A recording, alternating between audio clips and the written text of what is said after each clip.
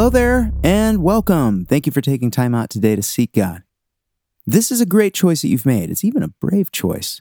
Whether you believe in God, whether you struggle with belief, seeking God is the greatest thing that you can do. And here we believe that God does in fact exist and that it's worth the effort to seek Him. And so that's what we're going to do. In our time together, we'll worship by praying, looking at Scripture, and reflecting. This is your time to seek God, and I'm only here to help. If you're able, sit down, lay down, close your eyes, do whatever you need to do to calm your body and your mind. Of course, it's relaxing, but it also reminds us that we're limited and that a non-physical God is sought in non-physical ways. So once you're comfortable, let's get started.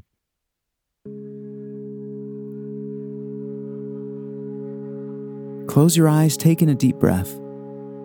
You're about to speak to the Creator of everything.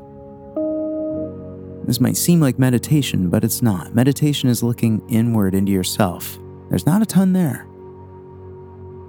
But beyond ourselves is the source of everything, the Creator of all things.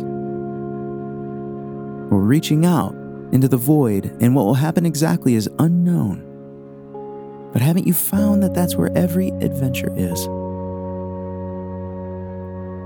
So speak out loud or in your mind. And of course, God can hear your words. He can read your thoughts. So express your intentions to Him. You can say something like this.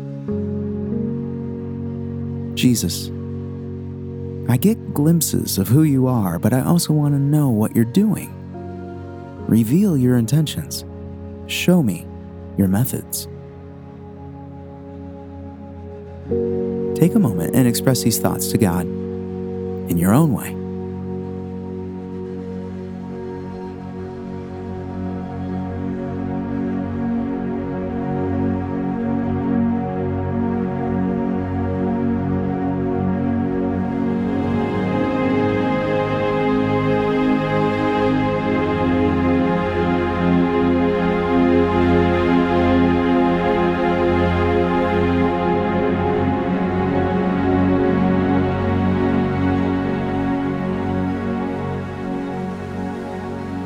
And now we'll read Scripture because we believe that God communicates. He's revealed Himself to people who have written their experiences down for our benefit. Do we have to understand it? Of course not. And we don't have to be Bible scholars. What's important is that we're open, that we receive it, and we believe that God communicates. Today we're going to read the final verse in the Jesus song of Colossians 1. This is verse 20, and it says, "And through Him to reconcile everything to Himself by making peace through the blood of His cross, whether things on earth or things in heaven."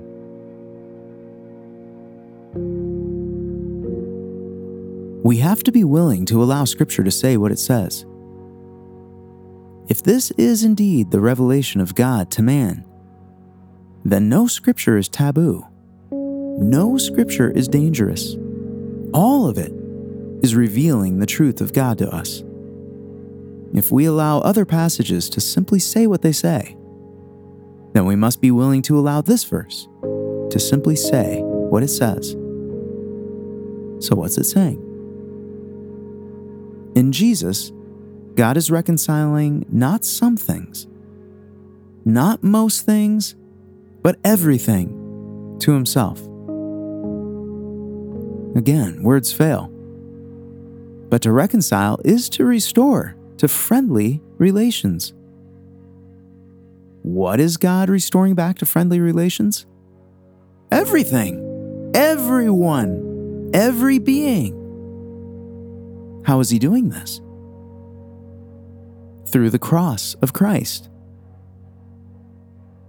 Somehow, on the cross, God made peace with everything.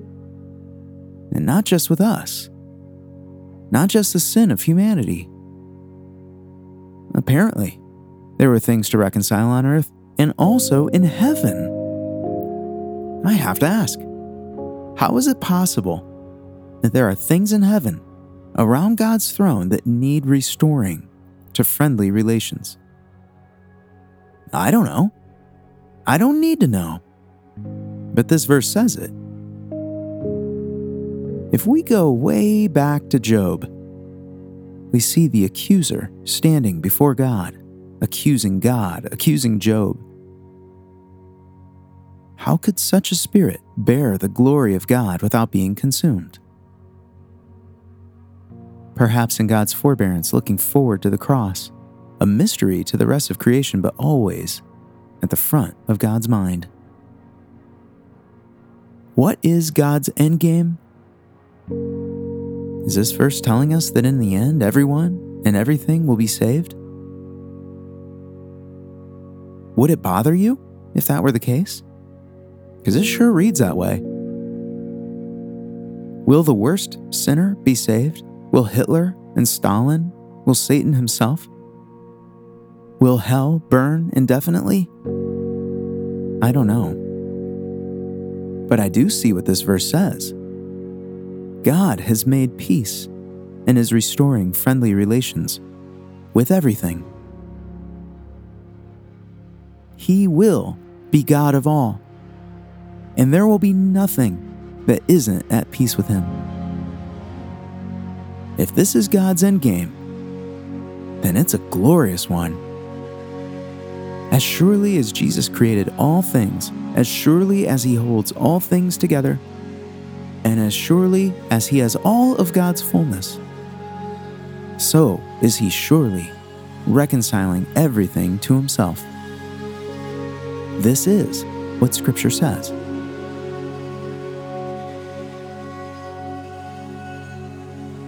Jesus, I have many questions, but I also want to be obedient to what you say here.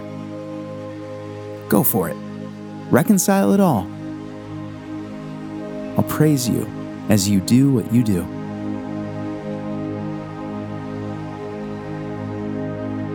Take a moment and express these thoughts to God in your own way.